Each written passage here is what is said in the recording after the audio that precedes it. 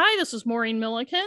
And this is Rebecca Milliken, and this is Crime and Stuff, the podcast you would do if you had nothing better to do. And we are very late with this episode. Well, I blame the blizzard. You know, we live in Maine, so we're used to it. But the biggest issue is I more blame Spectrum, my internet provider. So the blizzard was on Saturday. Sunday was a beautiful sunny day, but my internet was inexplicably off literally all day, like I think for 15 or more hours.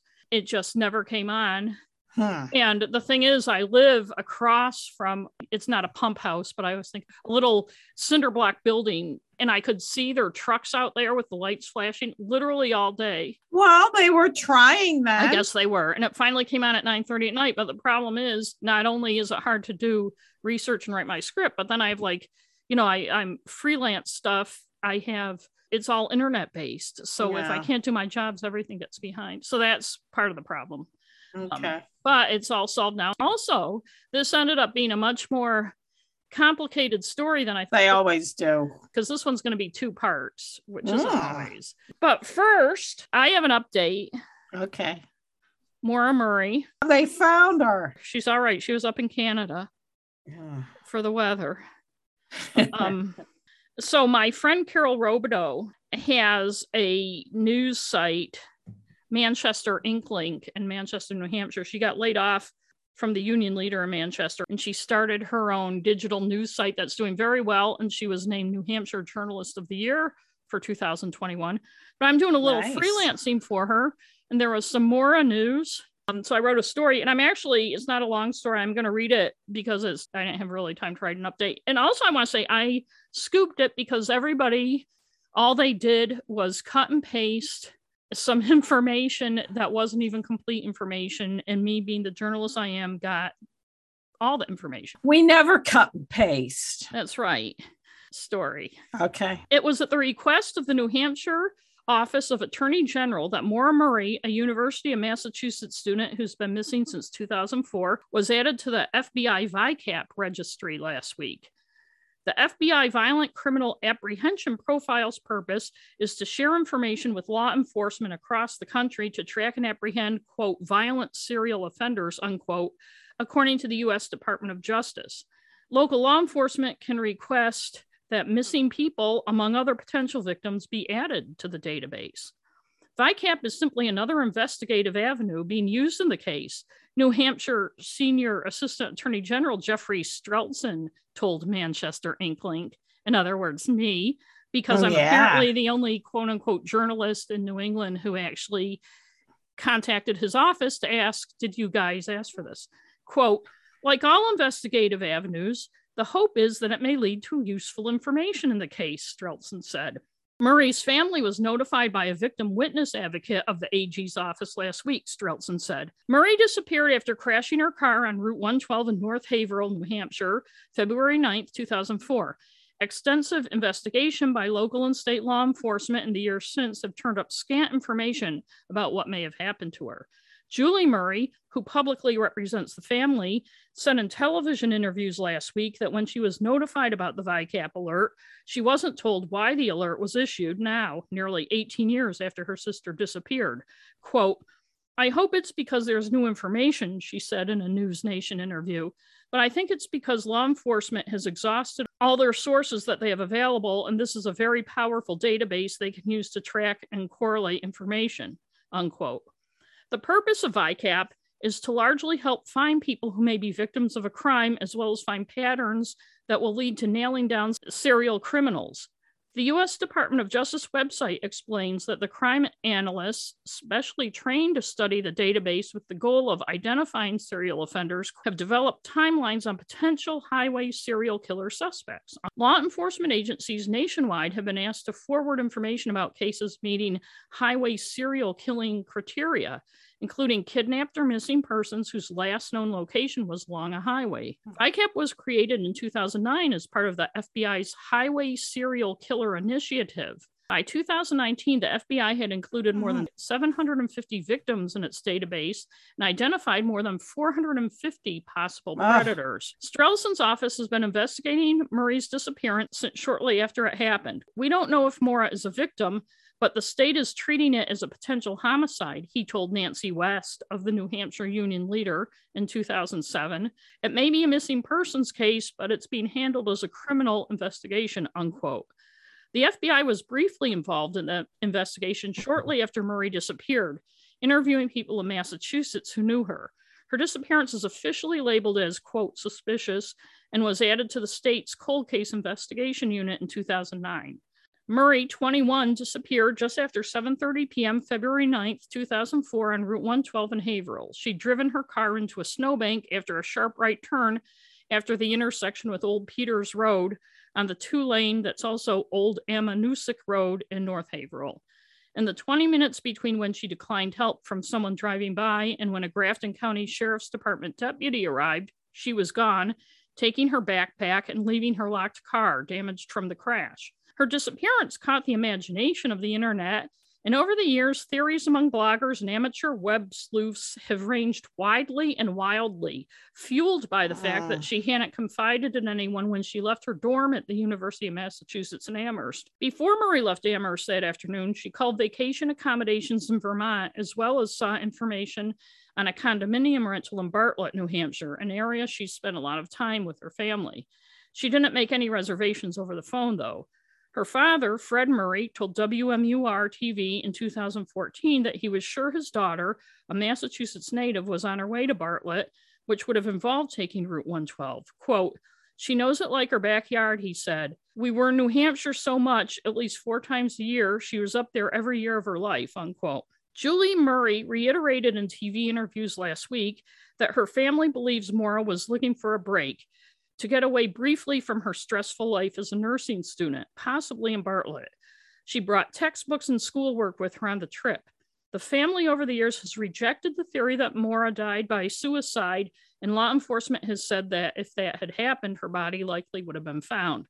After extensive searches of the woods near where Murray left her car turned up no clues, the most logical theory is that she was picked up by a predator, either a local person or someone driving through. The last time the New Hampshire Attorney General's office reported a potential development in the case was in April 2019, when a house near where Murray was last seen was searched. Nothing was turned up in the search. The case also made news in September when human bone fragments were found on Loon Mountain, about 20 miles east on Route 112. Those fragments turned out not to be Murray's and are likely more than a century old. The spot where Murray crashed has become a nuisance site, and the owners of the property in the past couple of years removed the grove of trees lining the road, where people frequently tie blue ribbons to mark the crash site. After the trees were removed, a group petitioned to get a historical marker placed at the site, but the petition was denied last March by the New Hampshire State Department of Transportation. And this story appeared January 24th. So when I say last week, it was the week before that. And I will say, too, that Julie Murray, Maura's sister, contacted Carol Robideau, the editor of Manchester Inklink, and thanked her for our story. Not to blow my own horn, but when I bitched about journalism, it was so fucking easy to do. It was just fucking easy to find that information, because the FBI didn't even release a news release. So Julie Murray tweeted about the VICAP. And so people found the VICAP, which is basically just a missing persons poster of Maura Murray. And then people repeated the information without finding out what it was or what its significance was or anything else. I'm not saying, oh, I'm this great journalist, because what I did, even though you are, I am. But what I did, any fucking cub reporter could do. And any editor should have said, what is this fucking VICAP? Get more information. But all people do is just cut and paste the same fucking shit. I know. And speaking of which, should we just get right into my story? I guess so. I feel like I probably should have some kind of update. There's always another episode. First of all, today is the rare, as I said, part 1 of an episode.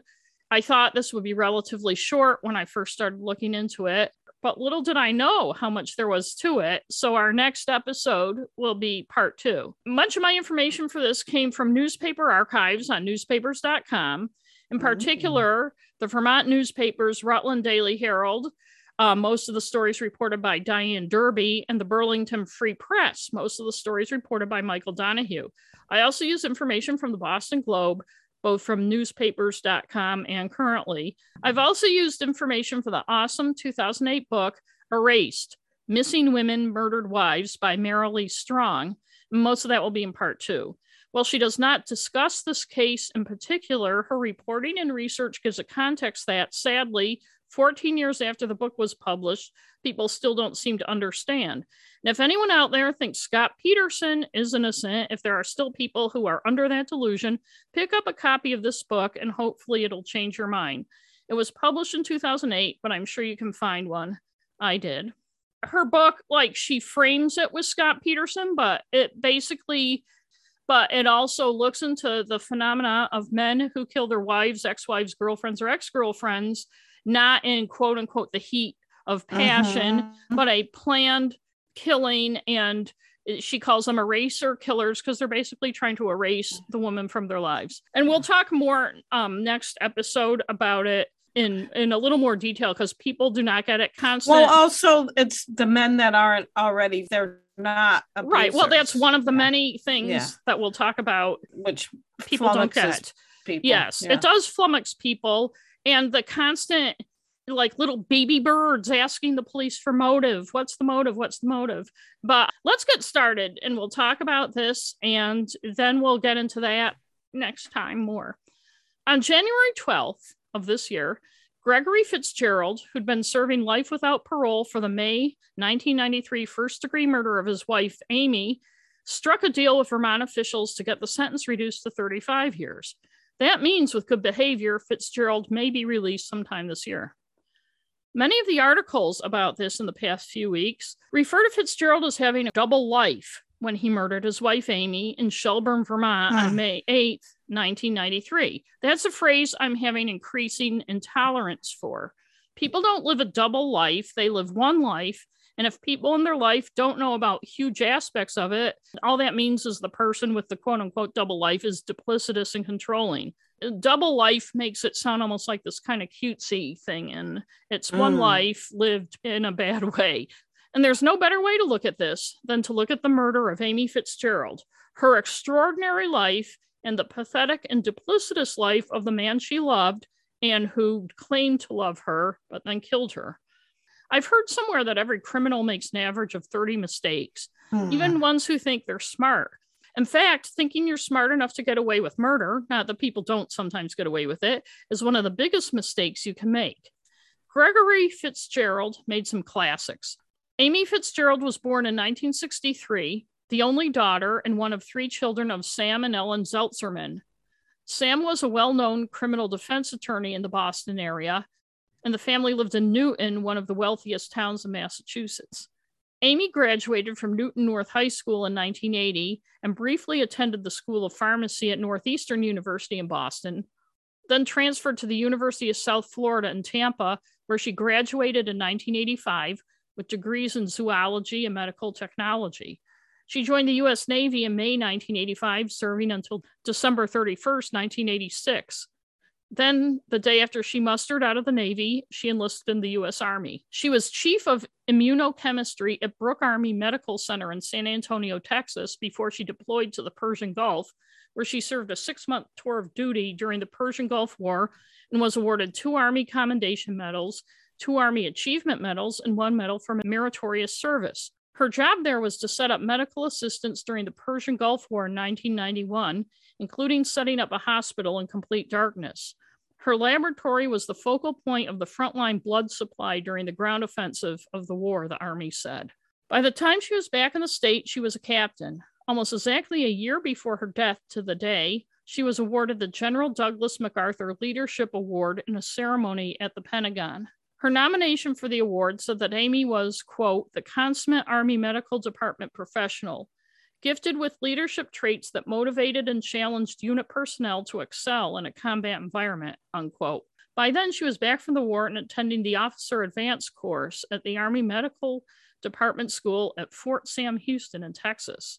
She was in Vermont in 1983 because the Army gave her 2 years leave so she could enroll in a 2-year medical technology master's degree program at the University of Vermont, which is in Burlington.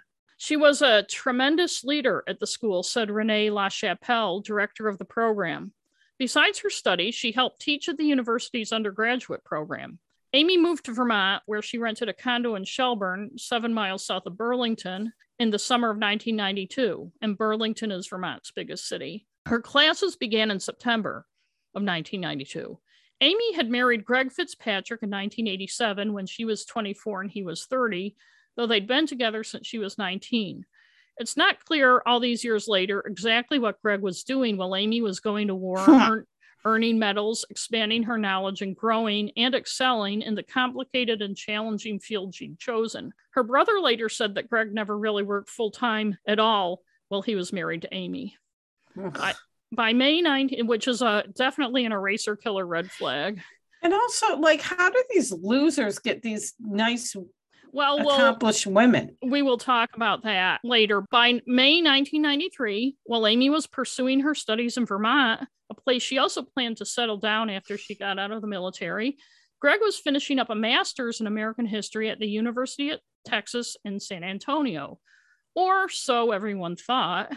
Yeah, one of those. I know the number of these guys who lied about going to college, it's like they put more effort into creating this false life than if they would just go to college. Amy was due to fly to Texas on May 16th, 1993 for Greg's graduation. She'd already sent him $3,000 as a graduation present. Then the two planned to drive back to Vermont, where Greg would join her as she finished her program. But that never happened. On Friday, May 7th, Amy hung out with some friends at a graduate student end-of-the-year function. Finals were going to begin Monday. Early reports said her friends last saw her at 9 p.m., but that doesn't jibe with later stuff, so it was probably a couple of hours earlier. No reporters seem to have talked to anyone who saw her at the party, and the 9 p.m. apparently came from a police report. And as I found over a long career in journalism, as well as doing this, police reports often simply get things wrong. My guess is it's something like the party broke up around 9 and everyone was like, when the cops asked, do you remember when Amy left? No, I don't really remember, but we were all pretty much gone by 9. So, let's just say 9 kind of thing. At 8:45 a.m., Saturday, May 8th, an employee of Sam's Unfinished Furniture on North Winooski Avenue in Burlington's Old North End called police to complain about a maroon Plymouth Vista parked in front of the store. Police determined it was parked legally and didn't pursue it, even though the door was unlocked and there was a wallet on the seat. On Monday, May 10th, Amy didn't show up for her final exams, something that her fellow students and instructors considered very odd. She'd already missed some appointments over the weekend, including one with her little sister from the Big Brother Little Sisters program, which was supposed to take place on Saturday. When she didn't show up for exams again Tuesday, several friends called police. Meanwhile, Robert Willard, an employee at Sam's Unfinished Furniture, called the police again Tuesday morning to tell them that the Plymouth Vista was still parked there, still unlocked, and still with a wallet on the front seat. Amy's condo was in a cluster of 6 on Bay Road in Shelburne, about 7 miles south of Burlington.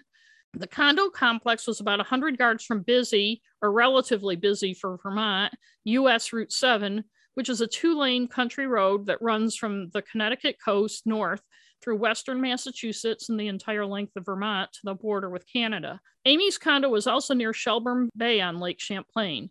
Her ground floor unit was around the back, surrounded by trees. A neighbor let Burlington Police Detective Steve Wark into Amy's condominium around 2 p.m. on Tuesday, May 11th. Later, they realized that the door to the patio had been left open, newspapers reported. It's not clear by left open if they mean actually open or just unlocked. And then even later, police said a lock was broken. So who knows? Work found Amy's badly beaten body in the bathtub. It was obvious that she was dead. Police said right off that they were considering it a homicide, but all else they would say at first was that she'd been physically assaulted. Police wouldn't tell the press whether it was a random attack or if they knew who did it. They wouldn't say specifically how she died or what weapon was used. It's too early to make that judgment right now, Major Nick Ruggiero of the Vermont State Police said at a news conference. He said releasing autopsy results and other details would jeopardize the investigation. At the point we feel it is time to enlighten you, we will, he told reporters. Oh, wow. I know, that reminds me of New England Patriots coach Bill Belichick who is always so disdainful of reporters and treats them like idiots. He would say the same type of thing. And that's one of the reasons I dislike him so much. In the case of Ruggiero, his attitude toward the press would come back bite him. Ruggiero did say that there was no strong evidence of a struggle, which he meant overturned chairs and the like. He said they were still trying to figure out how the intruder got in. To which Maureen says again, am I the only person in America who, when I'm at home and not in bed, doesn't lock my door always? But aside from that... I know, I don't always lock mine. Oh, it's like on these shows and everything, they're always saying, well, there is no sign of forced entry. And it's like, does everyone lock their doors? But aside from that, the fact that they were trying to figure that out, and much later that there was a broken lock, is something that I think is significant. But I'd be getting too far ahead to talk about it now. But just keep that and just put a pin in that, as they say. Ruggiero also said that just because her body was found in the bathtub doesn't mean that she was killed in the condo. Lauren Bowerman, the chief deputy state's attorney for Chittenden County, said Amy's schedule between school and her Army duties was a busy one, and it's one reason why people may not have realized she wasn't around for a few days. Diane Derby of the Rutland Herald reported on Thursday, May 13th, that detectives were scouring the area around the condo on Wednesday morning, and there were 18 investigators on the case. Ruggiero, the state police major, and apparently the cop in charge of the investigation, or at least the one in charge of talking to the press, said on Wednesday, the day after Amy's body was found, that there were no strong suspects, but also said neighbors had provided police with information. We have certain people we're looking at closely. As far as if I would define them as suspects as of today, that's too early, he said. He said they were checking on leads related to people who were in the Bay Road area at the time Amy was thought to have been killed. By then, they'd figured out the car in the Old North End of Burlington was Amy's, and it was impounded. Ruggiero wouldn't speculate on how Amy's car ended up in Burlington's Old North End, and said that speculating it was stolen would be speculation. Looking up the store on Google Maps, it's now Sam's Wood Furniture.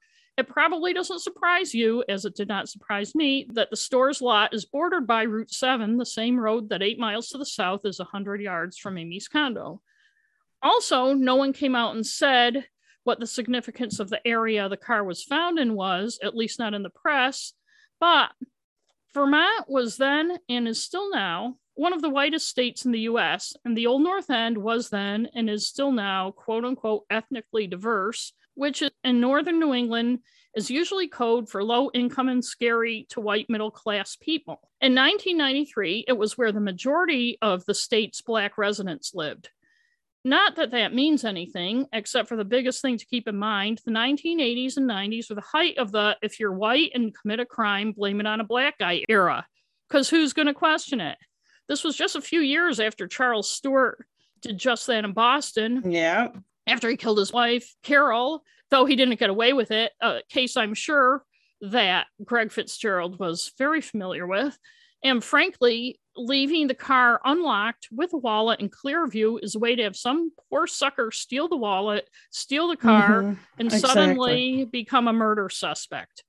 But I'm glad no one in Burlington's Old North End fell for it. That should tell you something. Police by then were also soliciting the public's help.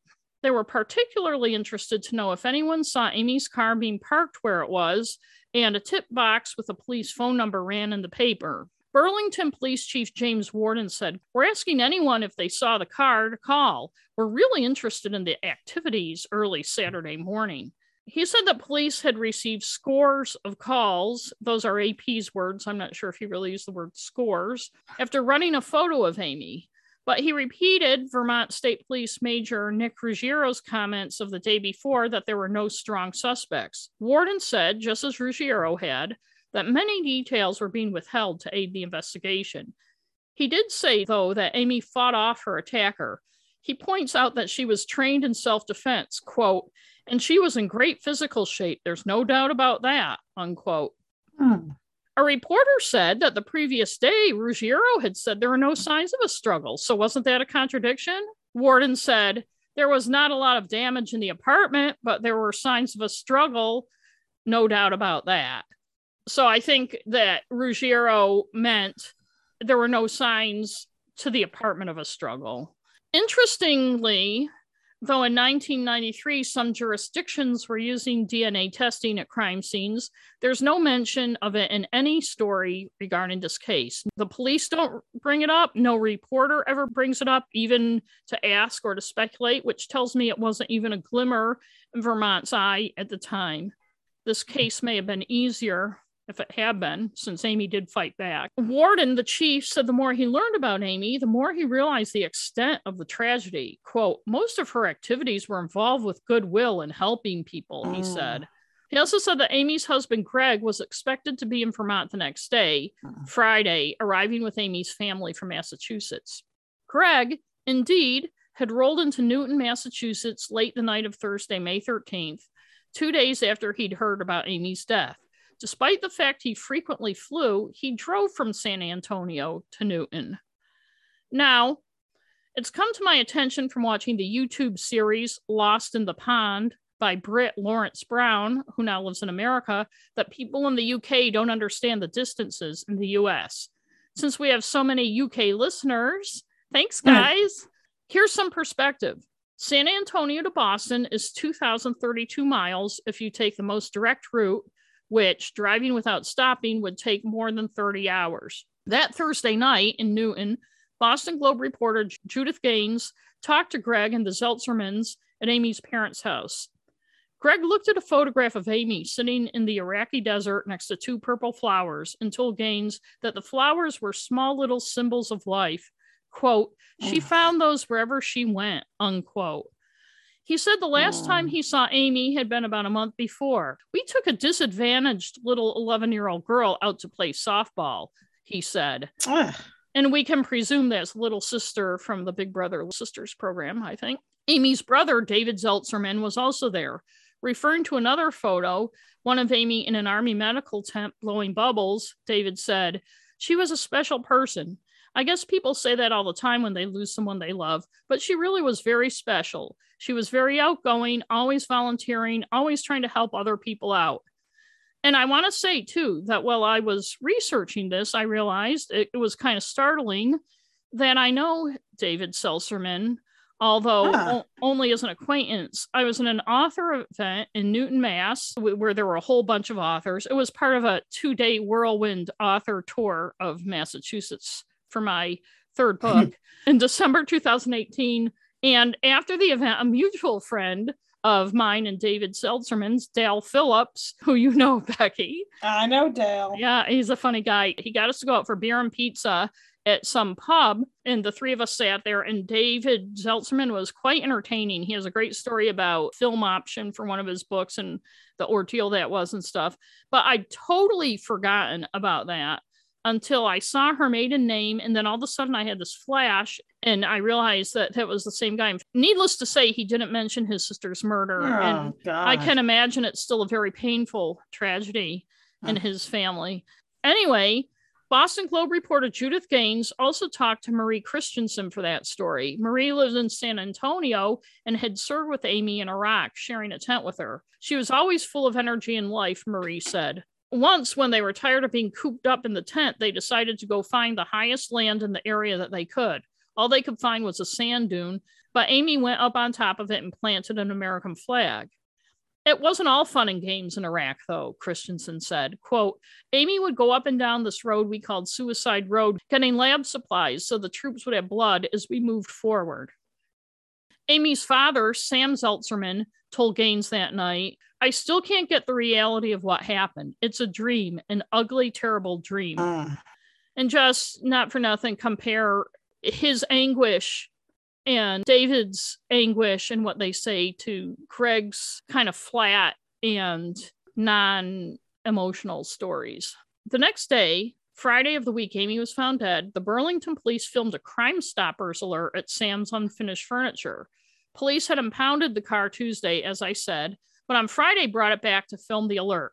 In the video, which is described in a Burlington Free Press story by Mike Donahue, Vermont State Police Major Nick Ruggiero stands next to the car outside the furniture store and says, we need to talk to someone who saw this car parked here. And I assume he means who saw this car parked, like being parked. Yeah. Right. The article doesn't say how the Crime Stoppers video was used, although the story's headline called it an ad. This was 1993, so they weren't putting it on the police department Facebook page or any of that bullshit.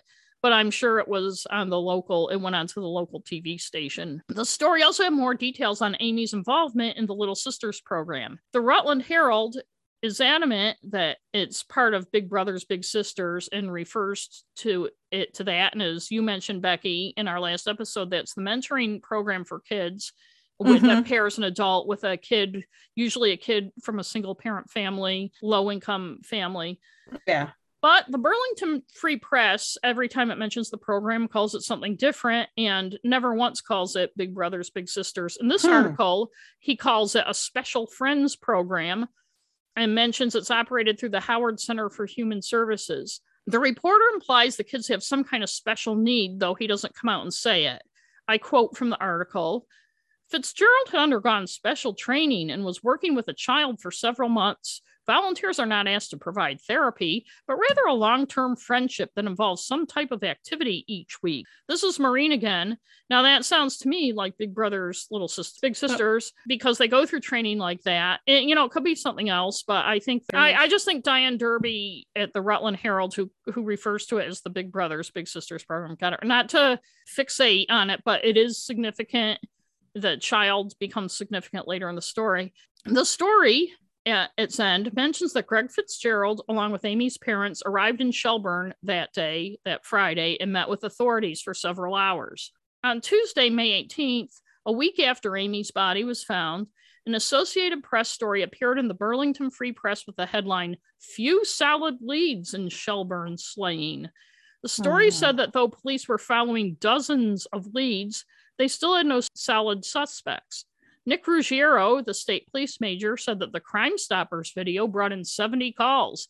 They were particularly interested in whether anyone had spoken to Amy that weekend, the weekend she died, and also if anyone who she may have talked to about buying a sailboat had spoken to her that weekend. Shelburne Police Lieutenant Frank Thornton said that they were also checking on a tip that Amy had recently confronted someone looking into the window of her condo. Ooh. Thornton didn't say where the information came from, but Sam Zeltzerman, her dad, told the Boston Globe that Greg had said Amy told him about it.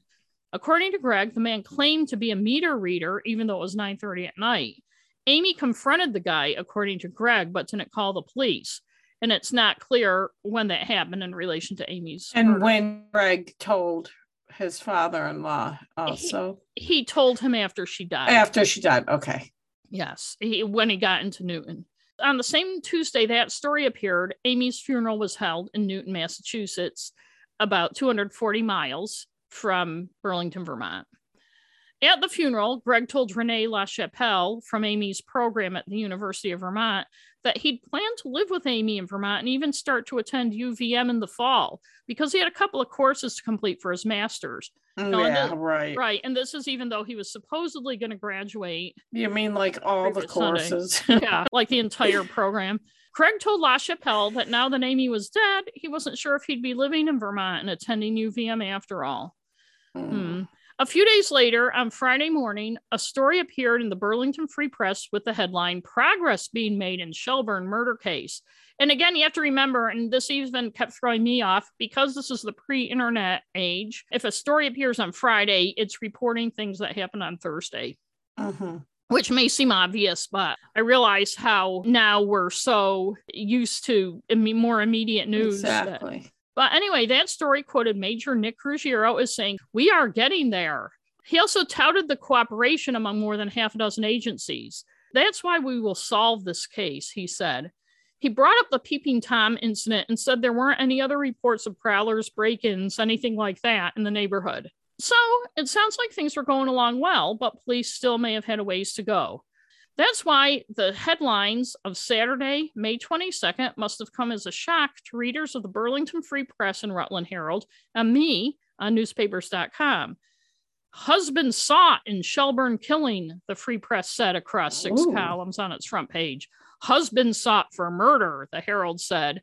Police had gotten an arrest warrant from Judge Linda Levitt very late on the night of Thursday, May 20th.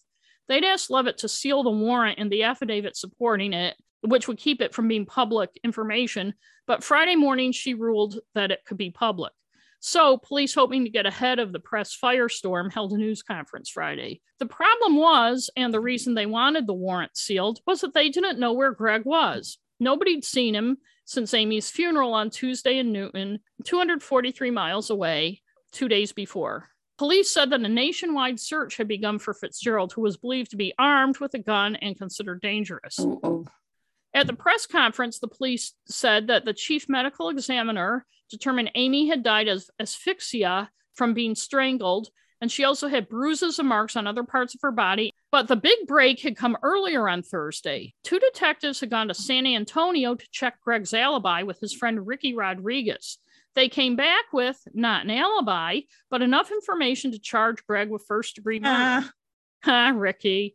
The Burlington Free Press had a sidebar story with its main story that morning with the headline, "Victim's Husband, Gregory Fitzgerald, Remains a Mystery."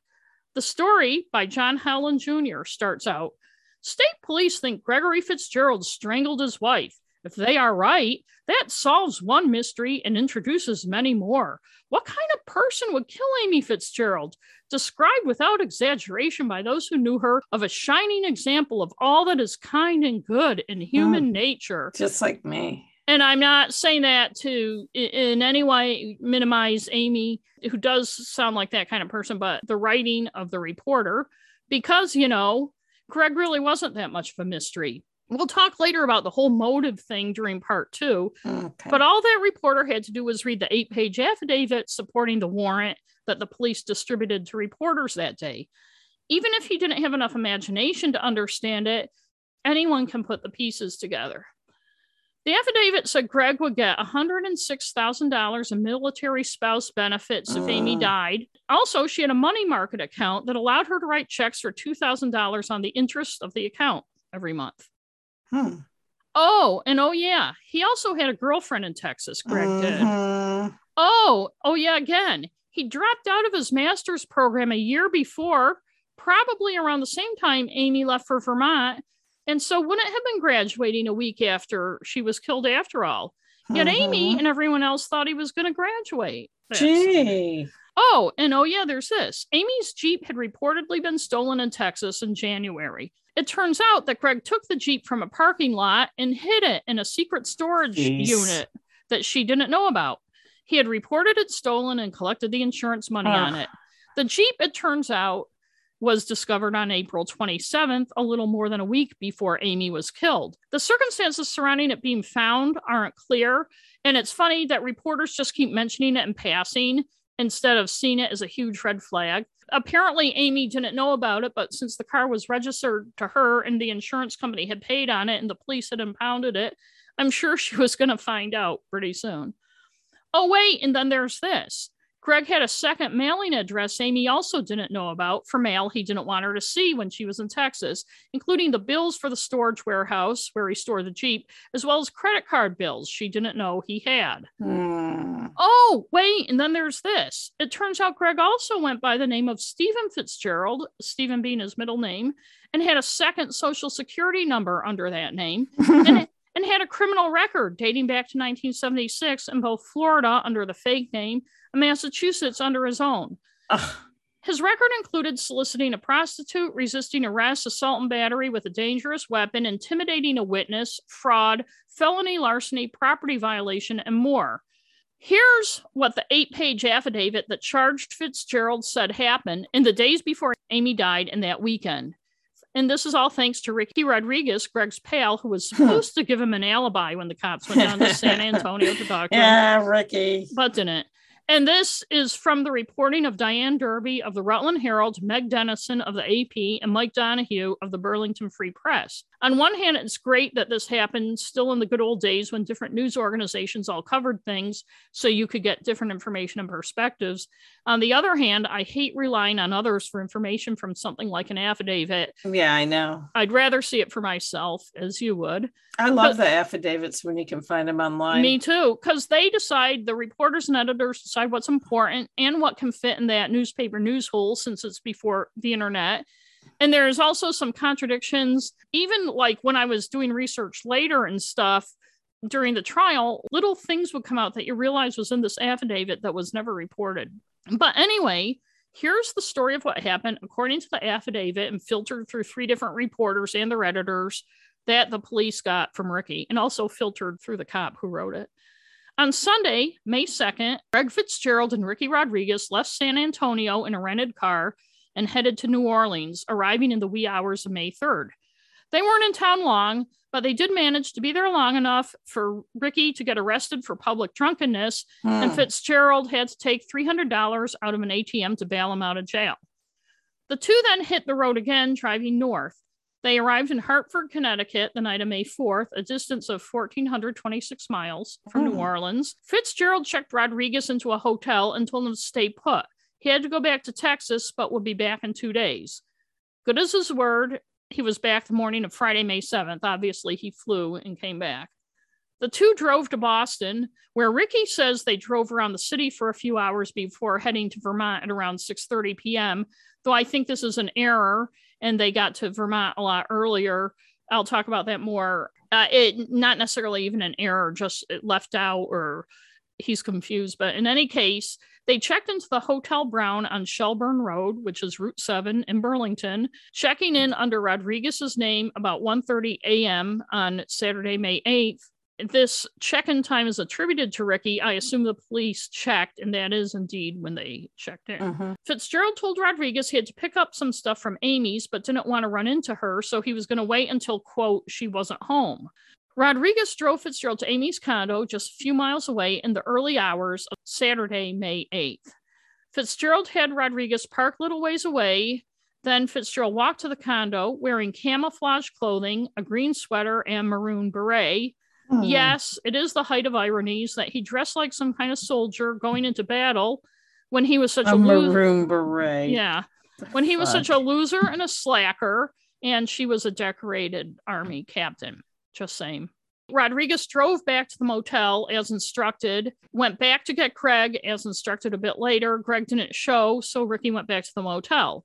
Greg showed up at the motel a little later, driving what Rodriguez described as a little red van.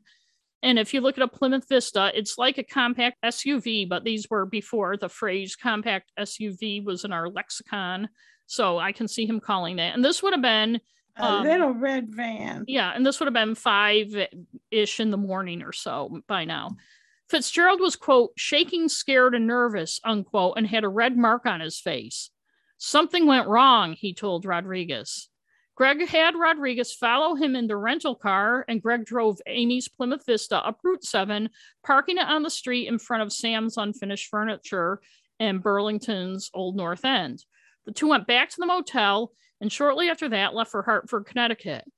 Fitzgerald flew from Hartford to Austin, Texas that morning. Rodriguez left a day later, returning the rental car and flying back to Texas via Chicago the next day.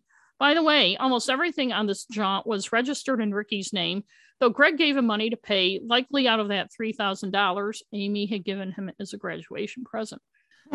Fitzgerald and his girlfriend, Texas girlfriend, Lisa Morales, picked up Rodriguez when he landed in Texas. They were driving a U-Haul truck, one of Greg's preferred rental modes.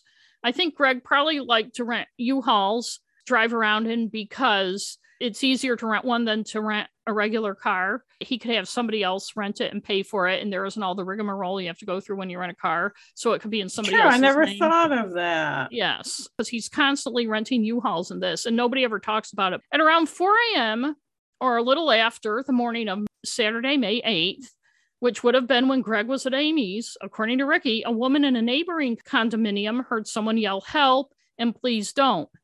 Much is made of the fact she didn't call the police.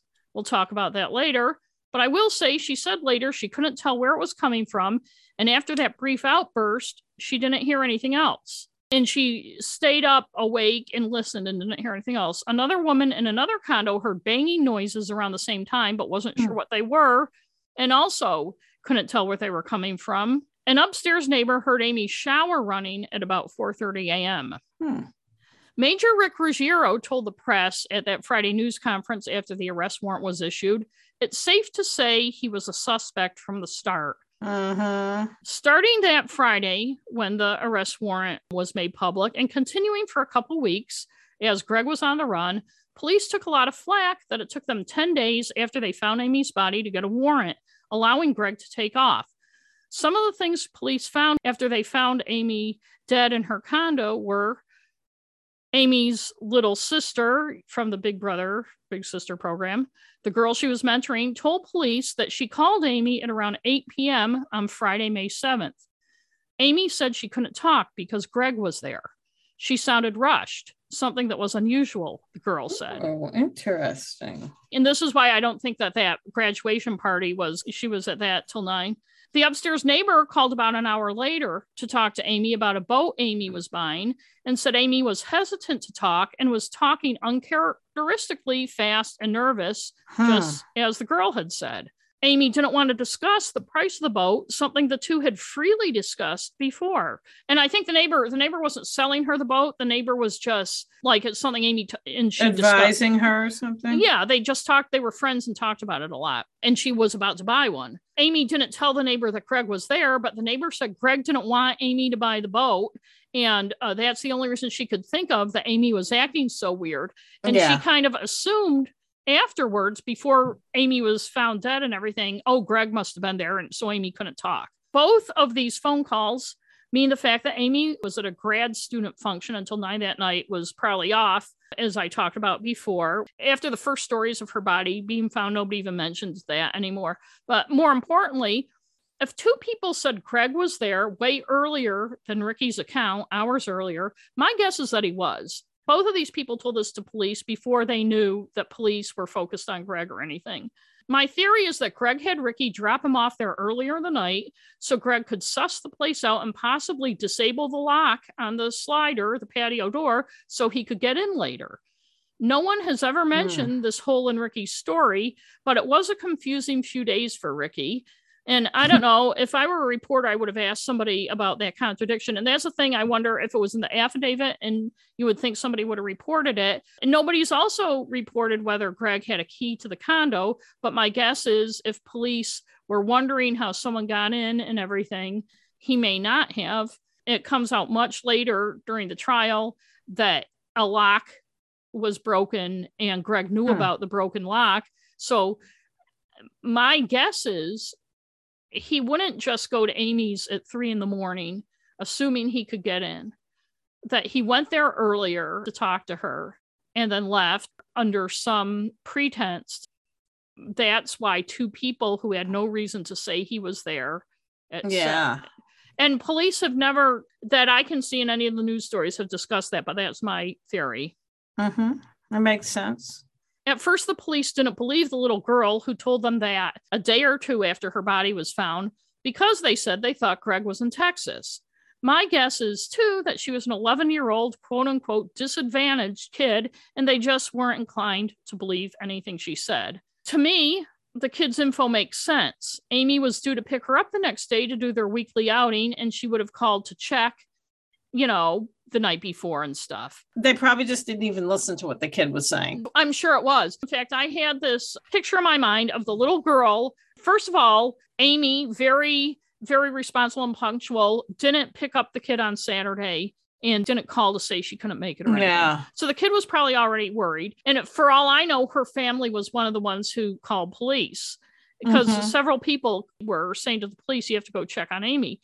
I can just see the little girl saying to her parent or whoever, I called her and she said Greg was there. Yeah. And I can see the whole thing being an ordeal for the kid, of nobody really paying attention to what she was saying. I'm sure they did. And then the neighbor, Amy, didn't say Greg is here. She just acted like Greg was there. And frankly, I could see a female cop getting that.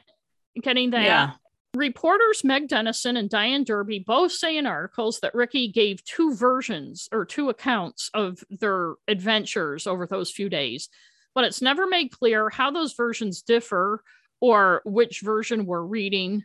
The police interviewed Greg on Friday, May 14th, the first day he was in Vermont.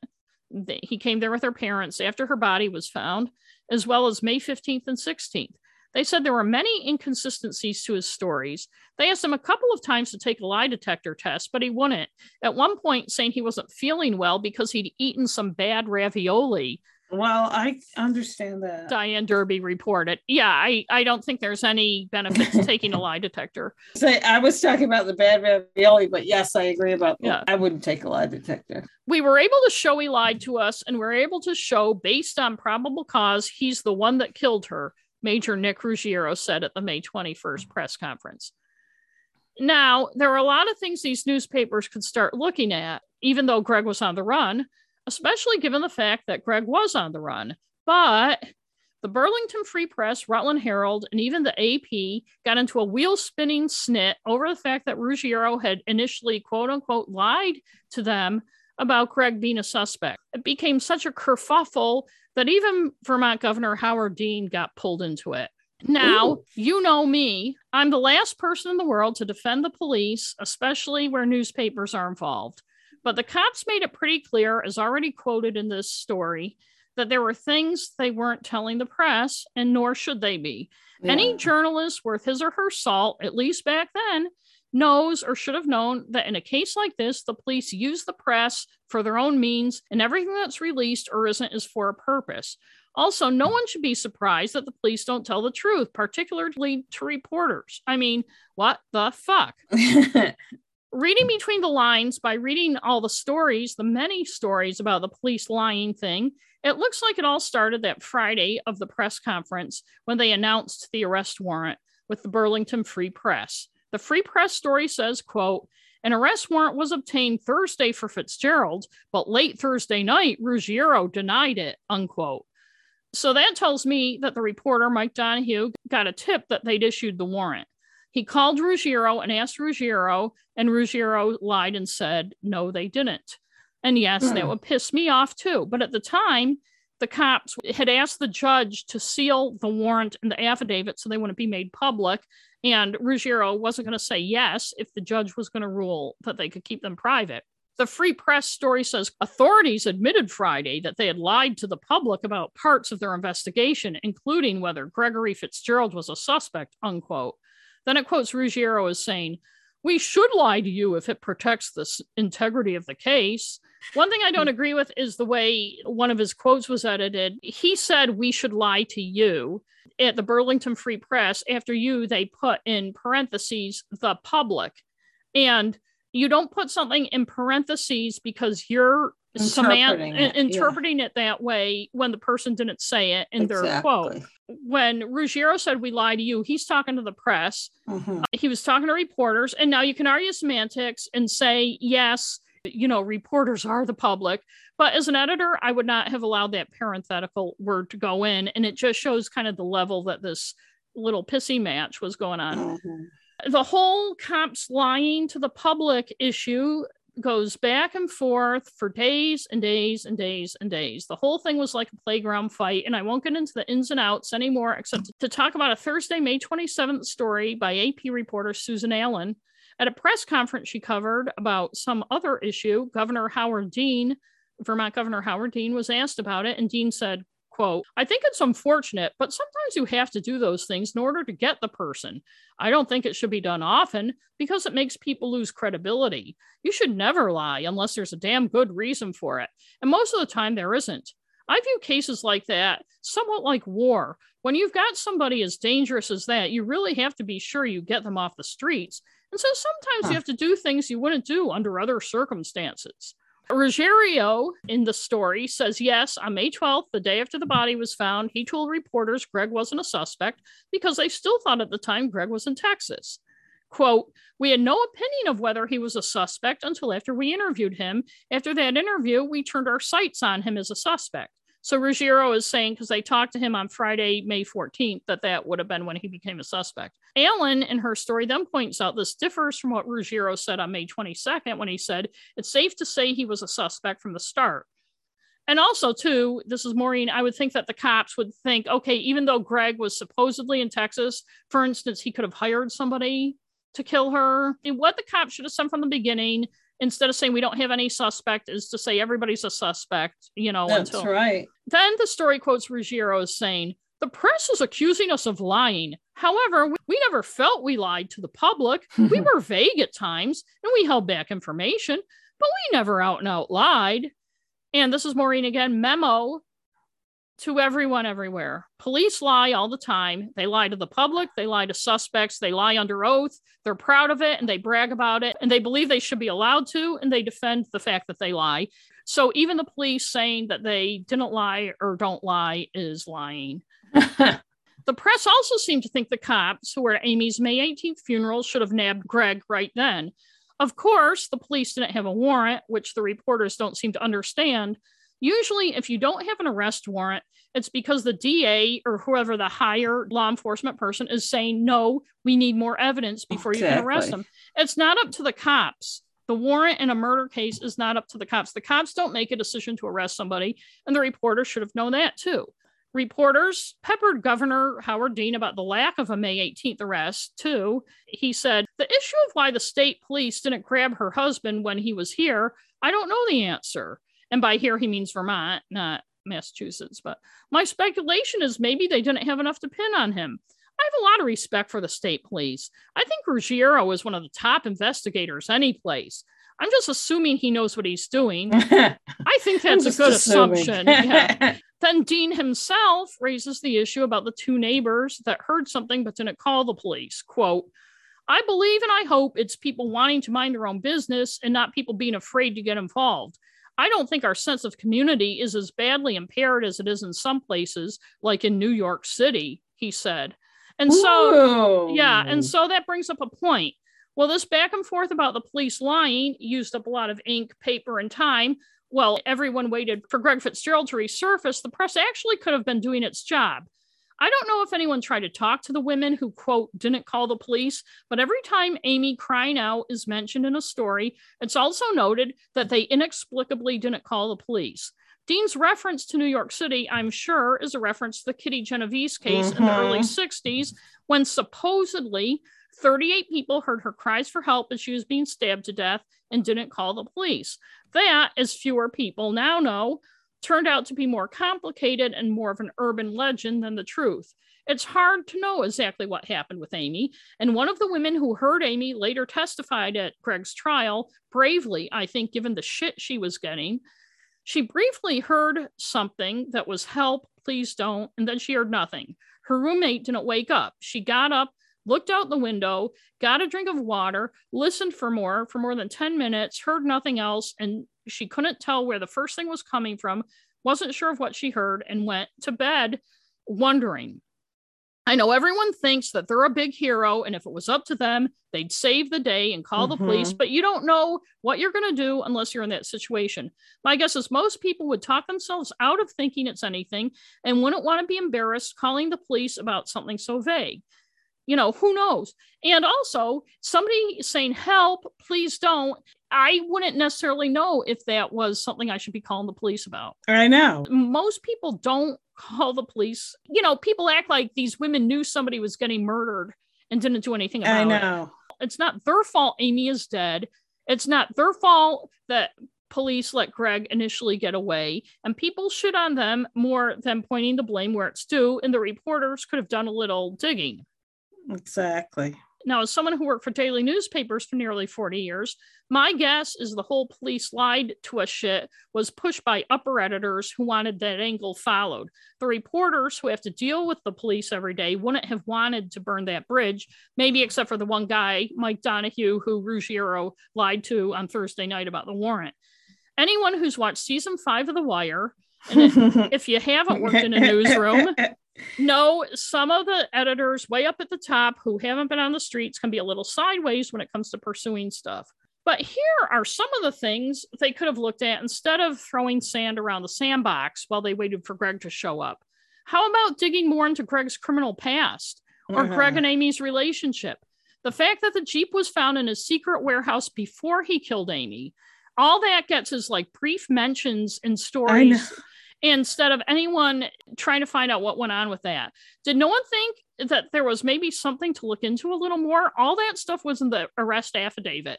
The Burlington Free Press reporter who wrote that Greg's a mystery story wrote, quote, police records include the ambiguous suggestion that he may have stolen his wife's Jeep. Well, it's not ambiguous. He said he stole it and got the insurance money.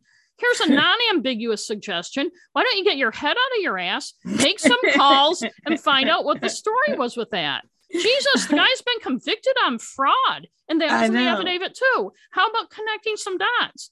Also, the Boston Globe reported that Amy's father said Amy loved the Jeep, and if she'd known what Greg had done, it would have been the end of their marriage. To me, that's something a reporter could hang a story on and find out more. Exactly. This is information that Vermont reporters knew and just alluded to in stories, but no one seemed to think about doing anything more or even mentioning it much. Now, here's another thought. This guy is on the run. Why not start calling people who may have known him in Newton or in Texas and find out more about what he's like, when they last talked to him, if this is out of character, where he might go, reporting. And if they don't want to bother with Amy's case, here are some other things. The same day the first story about Amy's body being found appeared, the Free Press also had a story right next to it about a woman named Sherry Martin who was shot 4 months before. Her husband was jailed as a, quote, prime suspect, but police were now calling it a suicide on May 13th, though they weren't saying why or what had changed. Sherry, 26, was found slumped and unconscious from a gunshot wound to the head in a car outside her apartment complex in Winooski, a suburb of Burlington, on January 4th. She died the next day in the hospital. Her husband, Leo, 23, was with her, quote, right before she died, unquote, in violation of a protection from abuse order. In December, shortly before the shooting, he had threatened to kill her and their 3 young children. Lauren Bowerman, the county attorney in the May 13th story, said there had been allegations of threats and prior domestic violence, so we wanted to look at this carefully before agreeing it was a suicide. At the time the story appeared, Martin was still in jail for, quote, unrelated charges. What were they, you may ask? Oh, violating parole on sex charges. Oh, okay. Even though I was working on this story, the Amy Fitzgerald one, I was curious, so I checked to see what other things I could find in newspapers.com. Turns out the day Sherry Martin was shot, she'd been in court asking that the protection from abuse order she had against her husband, Leo, be lifted so she could reunite with her husband and save her marriage. The court didn't make a ruling that day. It was supposed to be made later in January. That night, one of Martin's kids wandered into a neighbor's apartment. She took the kid back home, and Leo was there, even though he wasn't supposed to be because of the protection from abuse order. He told the neighbor to go check on Sherry in the car because she'd passed out. He told the neighbor they'd had an argument in the car and she'd threatened to kill herself. He also told the neighbor, I have to leave before the police get here. The police, however, did catch up with him the next day. He had a big blood stain on his pants. He couldn't explain, according to a police report, something that was never mentioned in another news story again, and no reporter ever asked the police about it. A gun was found near Sherry's body, and she did own a gun, police said. Sherry had complained to her family that Leo was physically abusive. Her family and the neighbor also said she was devoted to her kids. Leo Martin told police they'd spent the day together. They both had a few beers. He wasn't supposed to drink. That was a bail violation. Oh, yeah, that's usually a bail condition. Another one was that another bail violation, because he was out on bail, was that he wasn't supposed to contact Sherry and the kids. So he was arrested the day she died on those charges. What was he out on bail for, you may ask? Violating probation on a conviction on 4 counts of prohibited sex acts, which today is sexual assault on a minor, and charge of disseminating pornography to a minor. And yet he had 3 kids under 5 that he was hanging out with. He'd violated his probation by threatening Sherry that he was going to kill her and the kids. I know it's confusing because there's probation he violated and there's bail he violated. Yeah. In fact, he told his probation officer that as soon as he was off probation, he was going to kill Sherry and the kids. And that's why he was arrested on December 17th. For fuck's sake. The day after he was arrested on December 17th, on December 18th, Sherry got the relief from abuse order and had her building manager change the locks on the apartment. On December 23rd, Leo's brother posted his $5,000 bail. So that was the bail he was out on. A couple days before Sherry was shot, she ran into Leo's cousin in the grocery store. They talked for about half an hour. She told the cousin she was afraid Leo was going to kill her. She was real upset. She was crying. She was holding it together, but she was really scared. The cousin, Tracy Morrill, told the Burlington Free Press. Pat Wills, the building manager, also told the Free Press the family was being evicted because Martin's conviction on sex charges violated the terms of their lease. Wills also pointed out that domestic violence always has a sad ending. Yes, it does. The state attorney's office determined in May that Sherry's death was suicide. Martin had been in jail, being held on $20,000 bail ever since she was shot. His lawyer, when that suicide ruling was made, looked to get it lowered to $5,000, but the judge only lowered it to $15,000. In a story in early May, before the one about it being suicide, Martin's mother said that Leo and Sherry had a turbulent relationship with drinking and abuse on both sides, something we always hear in domestic abuse stories. You know what I say to that? She also told the Free Press that the night of the shooting, Leo told her this, that Sherry didn't want him to leave the house that night. She bolted out the door, and as she did, she told him, "You stay here with the kids because I'm going to go shoot myself." Oh, please. Okay, right. And that is not what the neighbor who was there told the Free Press the day after Sherry was shot. Martin was sentenced to 2 to 4 years for violating the protection order and violating parole on the sex charges. His mother, Margaret Miller, wrote a letter to the editor of the Burlington Free Press complaining about how unfair it was, and this was after it was ruled suicide, that he'd spent the past 4 months in jail, and how unfair the high bail was and how unfair his sentence was. So that's one story the journalists of Vermont could have dug more into while they waited for Greg Fitzgerald to resurface. Why did the state decide it was suicide? And maybe a deeper look at domestic abuse rather than the superficial one the reporting was based on, especially now that they had another domestic abuse murder on their hands. In a postscript in August of that year, 1993, Martin was one of 6 prisoners to escape from the state prison in South Burlington.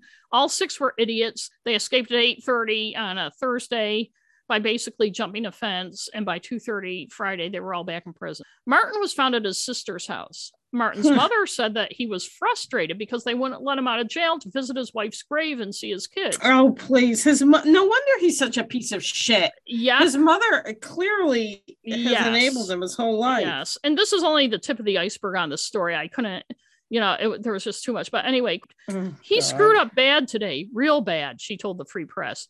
He could have gotten out by the next June, but he got another 1 to 5 years added to the sentence. If the Burlington Free Press didn't want to find out more about why Leo Martin's wife's death was ruled a suicide, here's another one that merited a story. Beverly Hines Smith, 32, was killed in Burlington on December 31st, 1991. Beverly's death was immediately ruled a probable homicide, as opposed to the homicide that Amy's was. The cause of death was a lacerated liver caused by blunt trauma to the abdomen. She also had trauma to the head and extremities, as well as broken ribs. In the months after Amy's death, a year and a half after Beverly's sister, Wanda Hines, told Rutland Herald reporter Diane Derby, "She was bruised head to foot. You can tell this woman was traumatized in the last 15 or 20 minutes of her life. She was beaten to death." In the 5 years before Beverly was killed, police had responded to 55 calls to her residence, most for domestic abuse and assault. When her boyfriend, Eldred Stafford, left Vermont shortly after Beverly was killed, no one bothered to look for him, even though he was on probation at the time after being convicted of assaulting Beverly, as well as her 15-year-old daughter, earlier that year. He was later arrested in New York on the probation violation after he got picked up for something else in that state. He was returned to Vermont and served the probation sentence, and by the time Diane Derby was writing about Beverly Hines Smith a year and a half later, he was out of jail and no longer being monitored by police. Police told Diane Derby they didn't have a suspect in the homicide of Beverly. I don't know who it could possibly be. Even though Wanda Hines had a box load of police and court records documenting Stafford's abuse of Smith. As you may have already guessed, Beverly Hines Smith was Black. Wanda Hines told Diane Derby she was a Black woman from the old North End. Nobody really made anything about it. Police, of course, vehemently denied that race had anything to do with the lack of action on Beverly Hines Smith's murder.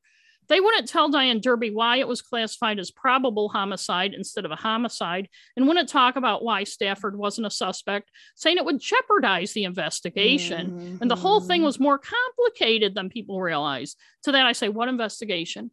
When Beverly died, it garnered a 4-paragraph AP story inside the paper. Though her name was mentioned in year-end murder roundups, the Burlington Free Press didn't write about it again until more than 2 months later in March of 1992. Then nobody wrote about it again. When Amy Fitzgerald was killed, Amy's story was on the front page of the Free Press and the Rutland Herald for days, and then on the inside pages for weeks. But on top of that, remember the 18 investigators from a bunch of law enforcement agencies were searching for clues around Amy's condo the morning after her body was found? There was none of that around Beverly's old North End department. In the weeks after Amy's death, police bragged that 32 officers had worked on Amy's case. I wonder how many worked on Beverly's. And that March 1992 story, a few months after Beverly's death, by Mike Donahue of the Burlington Free Press, police said they needed more evidence before they could call Beverly's death a homicide. See, her boyfriend, the one who'd skipped probation on charges of assaulting her and her daughter, told police he thinks she was drinking too much that night, and she fell and hit her head on a stereo speaker, and that's probably what killed her. This is despite the fact that the medical examiner found she died of blunt force trauma to the abdomen, causing a lacerated liver. Oh yeah, and there's this. Hair samples that match Beverly's were found in a 6-inch indentation in the wall of her apartment. Stafford stopped talking to police and took off for New York after they asked him about that, police told Donahue.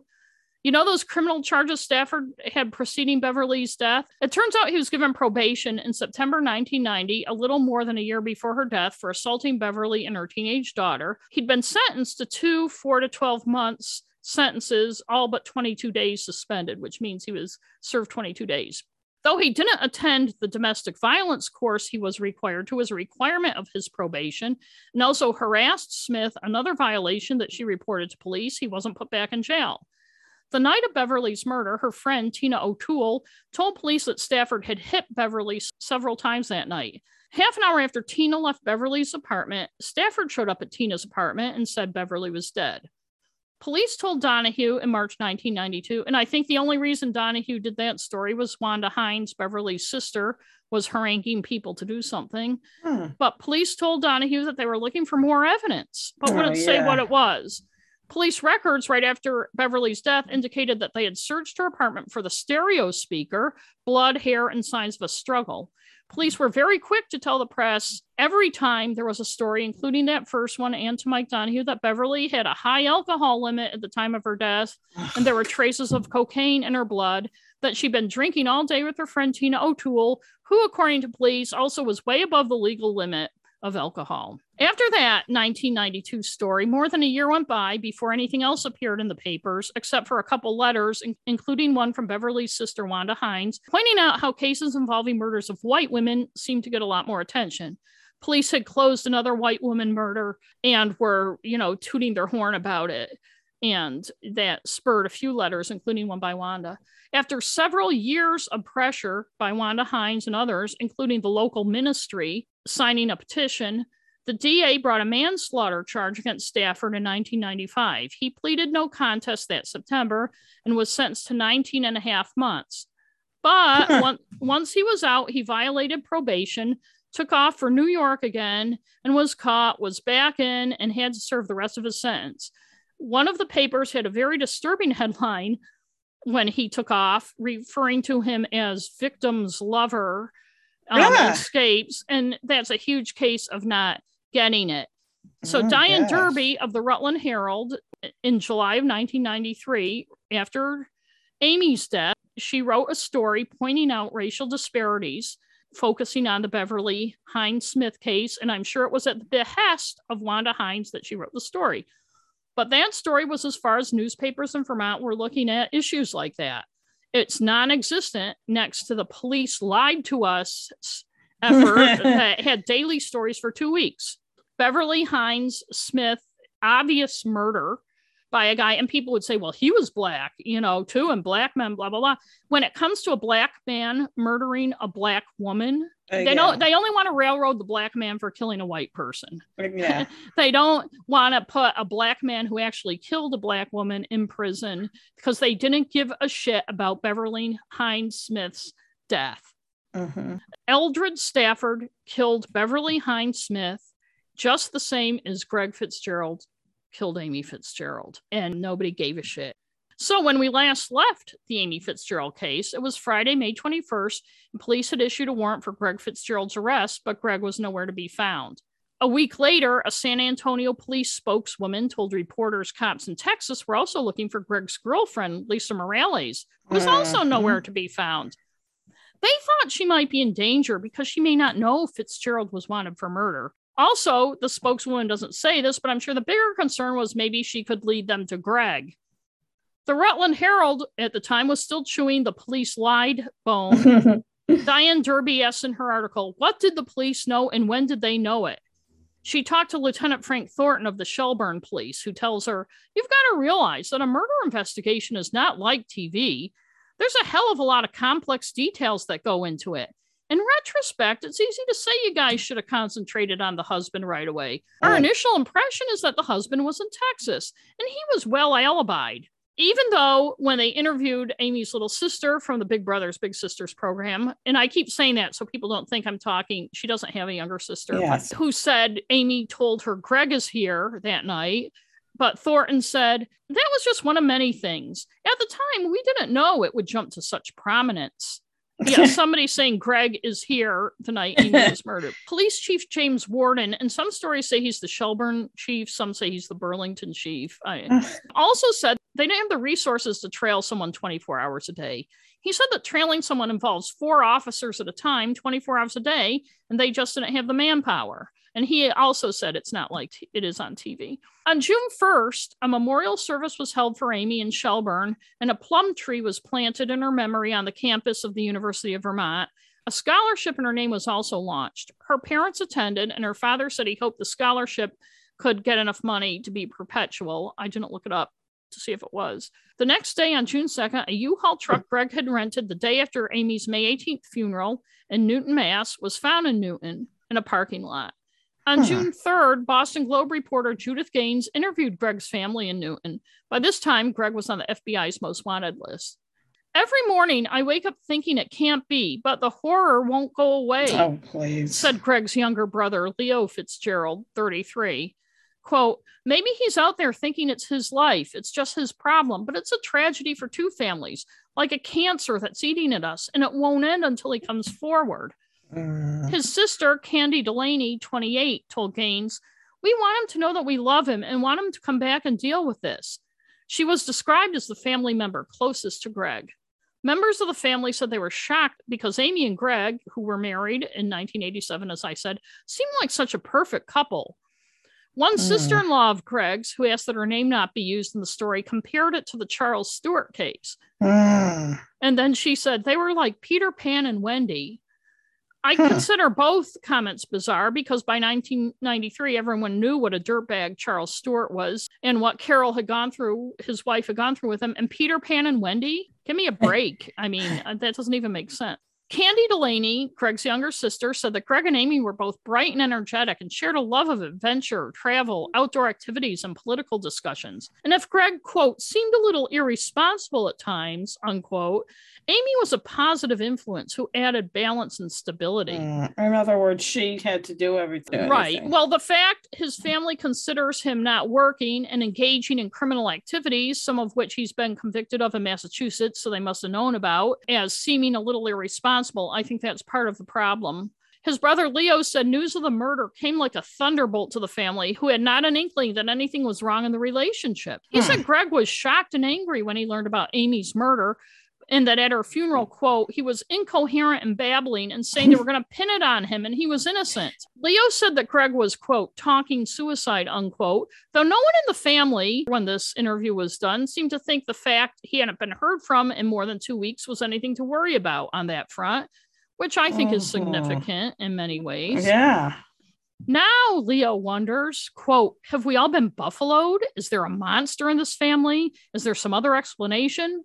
The reporter, Judith Gaines, described Leo as red-eyed and crumpling to the kitchen floor as he read for the first time the 8-page affidavit leading to Greg's arrest warrant. Leo and Candy said that their father, Paul, had been too stunned and mortified to call Amy's parents at all since she'd been found dead. Quote, he just sits by the phone waiting for Greg to call or for someone to call and tell him Greg's been caught or killed himself, said the sister-in-law who didn't want her name used.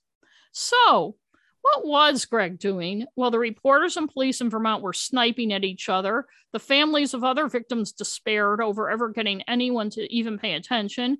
Amy's family mourned, and Greg's dad sat by the phone, waiting. The day of Amy's funeral in Massachusetts, May 18th, 2 days before Judge Linda Levitt was to issue a late-night arrest warrant in Vermont, Greg was beginning to panic. The day after Amy's funeral, Greg met with his cousin, Robert Seville, at where else? Dunkin' Donuts parking lot in Newton. Greg's brother, Brian, arrived with Seville, but stayed in the car as Seville got out and talked to Greg. As Seville walked toward Greg blurted out, "I did it." "What?" Seville said. "I killed her," Greg responded. "You're fucked," Seville said. Actually, I'm assuming that's what he said. In the Burlington Free Press, it says, "You're expletive." It just says expletive indicating things did not look good for Fitzgerald. Which I would say, you're fucked. But Fitzgerald, man of the way too complicated plan, had an idea. He offered his cousin $15,000 to drive to Vermont and call a newspaper saying he knew who did it and it wasn't Greg. To make this credible, Seville could give them some information police hadn't released to the newspapers of the public. That Amy was killed in her bedroom, then dragged to the bathroom and put in the bathtub. And as you remember, Amy indeed was found in the bathtub. The police hadn't told the public that scrapes and stuff on Amy's body led them to believe she had been killed in the bedroom and dragged to the bathroom and put in the tub, but that's what they thought had happened. Greg told his cousin, "No one else will know that." Seville said he couldn't help Greg out because he had a wife and small kids to consider and he didn't want to get in trouble. Greg was like, okay, he'd find someone else. He told him not to tell anyone, but the minute Seville got back into his car, he told Greg's brother, Brian. Of course he did. Yes. And Greg also asked Seville if he could get him some cocaine so he and his girlfriend, Lisa Morales, could die by overdosing on it. Oh, my God. Seville couldn't help him out on that either. Yes, Lisa was on her way to Boston. On May 19th, the day of the Dunkin' Donuts parking lot meeting, Greg called Lisa in San Antonio and she hopped a plane to Providence, Rhode Island. Greg really liked having people go to different airports. He likes to switch it up, a clever way to stay ahead of the police. Lisa left a note on her dresser for her mother, who she lived with, that her mother later described as like a will. How old was Lisa? She was 22. So I figured it sounds like she was young. Okay. But, and they'd been together since she was 20. Greg picked up Lisa at the Providence airport in one of his favorite modes of transportation, a rented U-Haul truck, and the two hit the road. They drove to Ohio, where they spent several days in a cabin in Put-in Bay, Ohio, a resort town on Bass Island in Lake Erie, northeast of Toledo, and just below the international border with Canada. If I had to guess, I'd say Greg was trying to weigh the odds of getting across the border, maybe by boat. Nobody ever says anything about that in any story. They barely mention where he was, but why else go there? After several days there, they drove back to New England, where they apparently hit New Hampshire and Maine. While no details were given about where they went in those two states, my guess is, again, he was looking for ways to cross the border. In any case, they eventually made their way back to Newton, where police started getting reports of sightings, and his credit card started pinging on the first week of June. Why the fuck did he go to Newton? On June 2nd, the U-Haul he'd rented was found in a parking lot in Newton. Greg rented a car, and on June 4th, the day that the interview with his family appeared in the Boston Globe, he and Lisa drove into the woods after drinking all day. They decided they'd die by suicide by attaching a dryer hose to the exhaust and filling the car with carbon monoxide. Once they'd started the car up, Lisa got hot and turned on the air conditioner. Later, that was given as the reason it didn't work. My guess is Greg did something to make sure it wouldn't. In any case, they woke up sick and decided that Greg needed to turn himself in. And that was Friday. And the reason I don't take his suicide attempt seriously is if he had wanted to, they would have died. I think he was trying to make himself, at that point, look sympathetic. As I said, the interview with his family members appeared in the Boston Globe that same day. And frankly, I'm sure at least some of his family had to have known he was around, despite what they told the Globe. It's not clear what Greg and Lisa did over the weekend after they woke up sick after their botched suicide attempt. But Monday night, June 7th, Greg walked into the Newton, Mass. Police Department, Lisa by his side, and turned himself in. And so that's part one. Be sure to listen to part two, when we talk about the revelations that came out after Greg was arrested, further eraser killer behavior, a very odd twist. Will it turn it in a whole new direction? A twist no one saw coming. No one saw it coming. Yeah. Well, you'll have to listen to find out. But now that you said there's a twist, I'll see it coming. So thanks. Yeah, but you won't know when. Spoiler. You won't know when. Okay. And what happened to Greg's trial and what's happened since. But we'll also talk more about eraser killers, what characterizes them, and the issues still, even now, all these years after Amy Fitzpatrick was killed, that make it hard for people to grasp their crimes. You know, people always want that motive. And also, I wanted to say we had to rely on newspaper accounts and what few court documents were available to put the story together, both parts 1 and 2. We can't really know the details of Amy's relationship with Greg. I mean, there's a lot of things we don't know. And while we can guess at some, we can't know the whole truth. I don't mean that means that things were likely better than they appear. I mean they were probably likely worse, given the fact that Greg killed her. And here's something to mull between now and part 2. I listen to a lot of podcasts that deal with men who are basically eraser killers and exercise coercive control over their partners. It's not the victim's fault, it's the men's fault. And the fact we live in a society, that leans toward giving men the benefit of the doubt, and statistics back that up, but also pushes women to believe certain fallacies and not trust themselves. So ladies, you can protect yourself in some ways. And again, I'm not victim blaming. It is up to society to change, but here's how women can protect themselves starting right now. Don't assume that when a guy you don't know well showers you with gifts and flowers, that he's romantic and cares about you. I'm not saying that flowers aren't a nice gift from a fella, but they're not a substitute for consistent positive behavior. After the first date or something, it's right. Yeah. Like Scott Peterson, like his big thing was to give somebody like 3 dozen flowers on a first date. And the easiest thing in the world is to buy flowers for somebody. It's a lot harder to be honest, caring, and empathetic. Don't fool yourself that because a guy is nice and seems to do caring things some of the time, but he's controlling, rude, abusive, or anything else that's negative the rest of the time, that his behavior isn't a problem. He's showing you who he is with the negative behavior. And if he can summon up some niceness once in a while, that's not enough to make up for it. Most narcissists, psychopaths, eraser killers, coercive controllers, and others can manage their behavior enough to make you doubt the bad stuff. It's a way to manipulate you and keep you on the string. If he doesn't like your kids, that's a big red flag. It's your job to take care of your kids if you're a single mom or if you're married. If the guy doesn't like your kids, why are you with him? There's a difference between paying attention to your own happiness and not letting, like, say you have a teenage kid that doesn't like your boyfriend for some reason and is being a brat. If the guy, like, just like in Dirty John, if the guy doesn't like your saying really bad things about your kids, stick up for your fucking kids. From babies to adult, if he doesn't like them, just on a general basis of not liking them.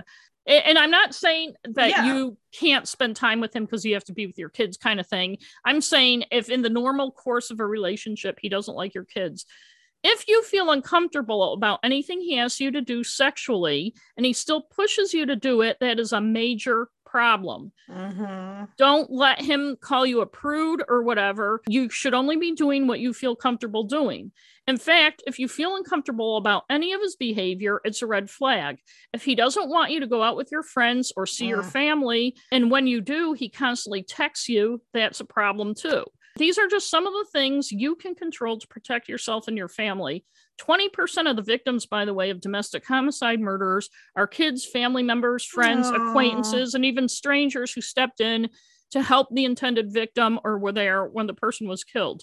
And don't let people fool you with squishy stats that domestic violence happens to men, blah, blah, blah. Well, some of it does. 94% of the victims of domestic violence murder are women. I get frustrated when I hear women talk about their relationship and make excuses for the guy. And when violence happens, it just came out of nowhere. It never just comes out of nowhere. Until next time. And now you have a recommendation. Yes, I do.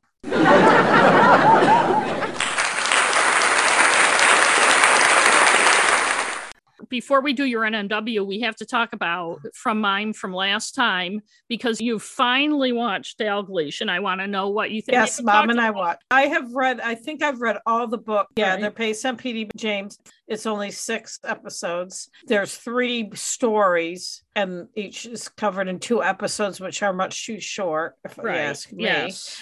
It's just sad how much you forget about books when you read them. Sometimes some books stick with you, and others you really enjoy them, and then you can't remember. I really enjoyed it. I thought the guy that plays Dalgleish was very good. They did have a thing at the end, like a short documentary type thing, which was very repetitive. One thing they mentioned was that there was a series in the 80s and 90s that we talked about when you talked about it during NNW last time. And P.D. James didn't like that. Somebody mentioned that it was not how she envisioned it. I never watched that one, but I can only imagine that they probably took the characters and put them in a more procedural type, right? A lot of them. I mean, I like British police shows, but there are a lot of them that I've watched that are the same, similar to American. It's just the same thing. And a lot of people like that because it's like comfort, viewing for them. I think that's probably why she didn't like it. But these, I think, like you said, they really have the spirit of her writing. Mom and I enjoyed them very much. Mom gave them a thumbs up. Like I said last time, and there was one thing I forgot to mention when I talked about this, their use of 2022, basically 2021 race stuff really works with the stories. Yeah. Right. Well, like that first episode that happened in a nursing school, this one nurse who was kind of bullied and stuff, she was played by a Black woman, even though in the book she wasn't. But what happens, and that young woman's character in the show and in the book, it really works with her being Black, the way she's treated by other people. So they managed to get race, like I said, to get race in there without hitting you over the head with it. They get some diversity in there, and Miskin being Black works fine. Yeah. That actress is good. Yes. So I enjoyed it, and I am looking forward to a second season. Me too. I don't know what it is with you British people and your short season. I think the biggest thing you can say about it is her books are very character based. She is good with the plot. Yeah, she is good with the plot, and the shows don't mess the plots up, even though they have to make some changes, like I said. But I also can't say enough about the actor Bertie Clavel, who plays him. He, as far as I'm concerned, if you read the books again, he is Adam Dalgleish. I cannot picture him. I know. Otherwise, it's kind of like Gregory Peck and Atticus Finch. Exactly. So good. I'm glad you finally watched and liked it after I hounded you. Yes, you did. Well, we had to watch other things. Apparently. I know. If you live in the US, you can see that on Acorn, and Acorn is $6.99 a month, and it's worth getting it for 1 month to watch that. $6.99. I get it through Amazon Prime. I think it was $5.99. Really? I don't know. I didn't even try to get it through Prime. Anyways, I have a mini kind of recommendation before my NNW, and it's not a crime related thing. I haven't been listening to a lot of podcasts lately, although I did listen to the 3rd season of Dead Eyes, which is good. I had credits on Audible. I had to clean Hannah's room, which was daunting, so I downloaded. I had 2 credits. One of them was a Leanne Moriarty book, The Hypnotist Love Story, which I recommend. It was really good. The other one, I just thought it looked interesting. I read about it in People magazine. Is a memoir, kind of an autobiography actually, by Ron Howard and his brother Clint, called The Boys. And the audio version is very good because they are reading I might listen to that. Ron so far has been talking more than Clint. My one issue, which I honestly have no right to have any technical issue with anything, and I think it just has to do with their different voices, but Clint I always have to turn the volume up when he's talking. He has a more raspy voice.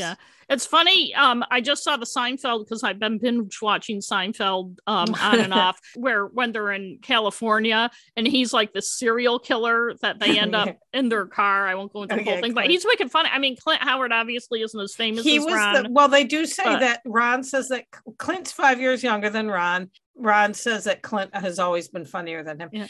I'm only maybe a third of the way through. That is very interesting. Do you think we have any listeners who don't know who Ron and Clint Howard are? Maybe. I think they might know who Ron Howard, he's a director, but they were both child actors. Right. Ron was Opie in the Andy Griffith Show. And Clint was in Gentle Ben. So maybe younger listeners. He hasn't talked about Gentle Ben yet, and I want him to talk because Ron talked a lot about Mayberry, about Andy Griffith Show. Yeah, Gentle Ben was about a kid and his bear.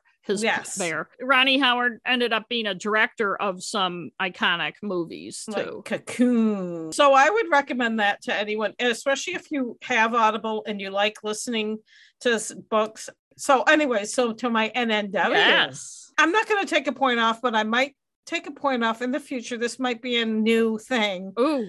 If your title is too fucking long, I might take some points off. The title of the whatever it is, the documentary. The show, okay. Because this is the puppet master hunting the ultimate con man. Why do you have to have that long? No. Right. Well, have you noticed that all nonfiction books now have something short like that, and then a colon, and then a long thing? This is a documentary. It's 3 episodes about con man, and it kind of follows 2 storylines, and I'll say more about it when I'm going through my list. But one of the storylines starts in 1993, and the other one starts in 2012, and it's the same con man who's conning these people. So in the earlier one, he's obviously young, college age, or maybe a little older, and he cons these college students.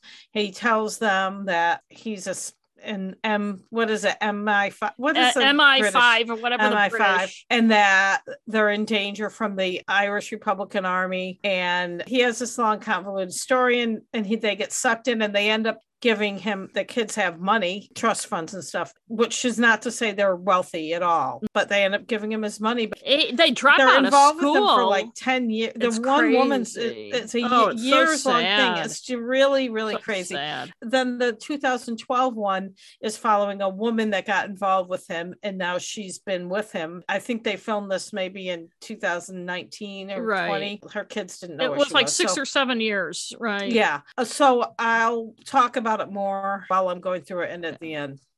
So bad reenactments, I'm taking half a point off. They have a lot of those ones where they don't really show. They show like shadowy figures doing stuff, but they're not necessary.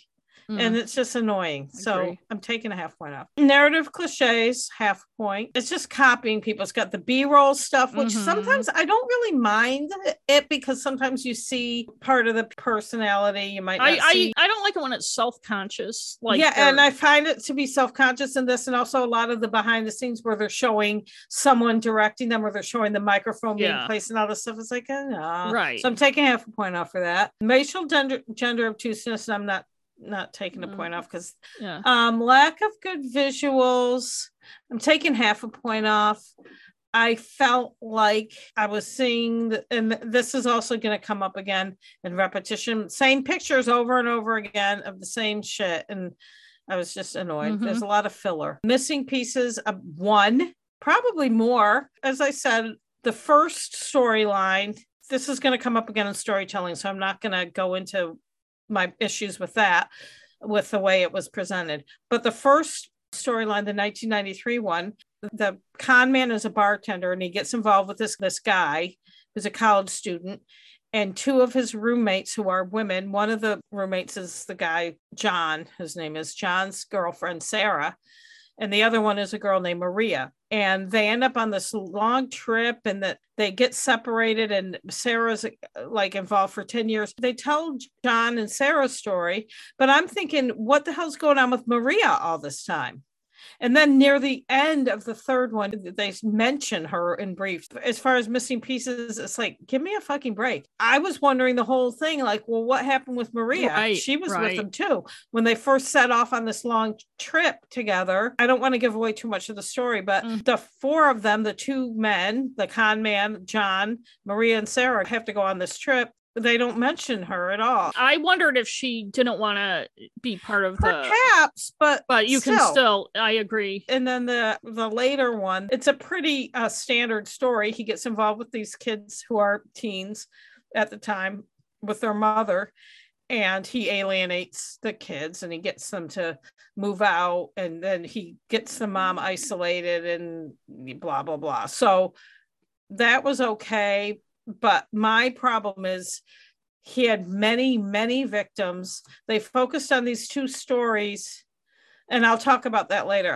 I felt like there was a lot of information missing. And it was almost like a very slapdash. Anachronisms. No, not really. Storytelling in -1. I thought it was way too switchy between the 2 stories. And it was very confusing. From the beginning, it's about the same guy. That the bartender guy is the same guy as this other guy. I mean, it's not a big surprise, although they kind of make it seem like, oh, they're the same guy. Right. It's like, and that man was. I know. But it just switched too quickly back and forth, and it was very hard to... freshness, I'm taking half a point off. I didn't know about this guy. It was a news story, but I still felt that the way it was told was stale. So repetition, taking a point off, because I don't know how many times I have to see the same friggin' pictures of photographs. I mean, I realized, especially with the 1993 story, there probably weren't that many. Right. And also there were a lot of compelling visuals, especially like the farm Sarah was from and her dad and stuff. There's stuff they could have showed. Yeah. Beating the drum, I'm taking a point off, because they kept telling us what a horrible person this guy was, what she was. But so the overall score is 4. I'm not going to say don't watch it, because there are parts of it that are interesting.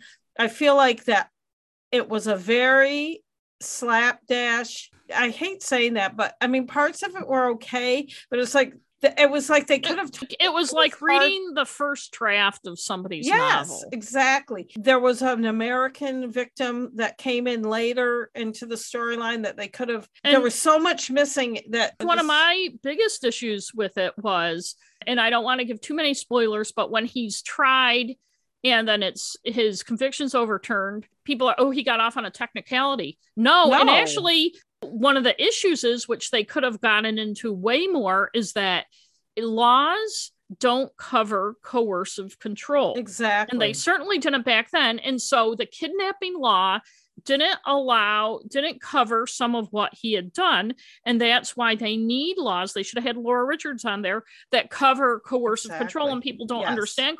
And it was the same thing you hear on a lot of podcasts and shows. Oh, what would motivate somebody to do this? Well, what motivated him was he was a coercive, controlling asshole, and he got off by controlling people. He was a psycho. Do what he wanted them to do. He could have stolen money from people a lot easier than he did. Right. He likes the control, but I just feel like the story was it wasn't organized well. It was hard to watch. Yes. And it was annoying because there were timeline holes. Yes. Some aspects, like what that girl's father, the farmer, did to relentlessly try to find out what happened to his daughter was great. Story. I liked Sarah because she told her story well. And also John was okay. But also, as far as narrative cliches, another thing that I hate on true crime documentaries, and it always happens like in the last episode where they get like 2 people together, where they get the kids, they're adult kids of the woman who's with missing Sarah, with the guy, with Sarah. And I just always feel like that's kind of contrived and awkward and uncomfortable, and it's like forcing a narrative. Maybe these people should talk, but I feel like it's a private conversation, and I don't want to have to be part of it. I did like the ex-husband of the Mark. His name was Mark. Of the missing woman. And I would have liked a story more about him and the father. But the thing is, the American woman, her family was doing, they could have had more. Well, there was all this fluff. Yes. And it should have been done differently and had more episodes. Yes. But it definitely needed that context of coercive control. Why is this guy doing this? Is the big question. And also Laura Richards on her podcast, Crime Analyst, pointed out to call these people con men is almost make it seem like some kind of cute type thing, or it's not really what he's doing. He's not really a con man. He's not a con man. No, he's a psychopathic. Right. There is some sociopathic bent to some of those people, because you are kind of befriending people and conning them, but it's not, if you're like fooling people to get money, It's a little bit different than leading someone down this path for 10 years. Or locking somebody in a house somewhere for months and months lying on end. To them for no reason except for that you're psycho. I probably would have given it a similar score. I think it's worth watching, but it needs more. For instance, like when Sarah was working as a nanny or whatever, or house cleaner, this woman was apparently someone he knew, hired her. They barely talked to her. They didn't ask her like there were a lot of questions, timeline questions and logistical questions. There were more questions. In fact, I'd probably take 2 points off, or I could have, for missing. You could have. You can do whatever you want. It's our rating. There's so much missing. I know. They all had been such good storytellers of their own story. That show wouldn't have been as good. Well, and I feel like it's almost like this, let me tell you this fucked up story about this guy, and like there's no analyzing that's why I said the guy was so fucked up. There's no context about, like, they should have had some psychologists explaining the type of behavior, and then they should have also had somebody explaining why his conviction was overturned, and just saying, it's another person because of it. And it wasn't, when your conviction's overturned, it's not a technicality. It's the court ruled that the law didn't apply to what he did, and so that, well, then what is wrong with the laws is regarding this kind of thing. And I think one of the biggest issues is people seem to have a very superficial view of this kind of behavior. If I hear one more person say, well, I don't understand what the motive is, why would he do this? And then they appeal to somebody's conscience. These guys don't have a conscience. Well, the other thing is, I think people underestimate how strong that kind of control can be against you, and they think, well, I wouldn't do that. I wouldn't let somebody make me do that. I wouldn't believe some guy. I wouldn't believe him if he said he was a spy. I wouldn't believe. Well, I should have added that to my list. If somebody says they're a spy, don't believe them, because spies don't go around telling everybody that they are. That's true. Although the way he did, and I'm not saying he was that clever, but he picked people. He picked vulnerable people, like that John guy's friend had just died by suicide. And he was vulnerable. And also, if you believe something that's coming through somebody else who you trust, like the girls trusted John. It was a volatile time with the IRA and stuff. So he preyed on their fears. But anyway, so if you do watch it, after you watch it, listen to Laura Richards. It's only a half-hour episode, Crime Analyst. It is episode 60. It's worth listening to after you watch. I'll listen to her. Yes. Right. I guess it's our episode. Yes, I can't wait till next time. Part 2 should come out on Valentine's Day, fittingly. Thanks for listening. Thank you, everybody. Bye-bye. Bye.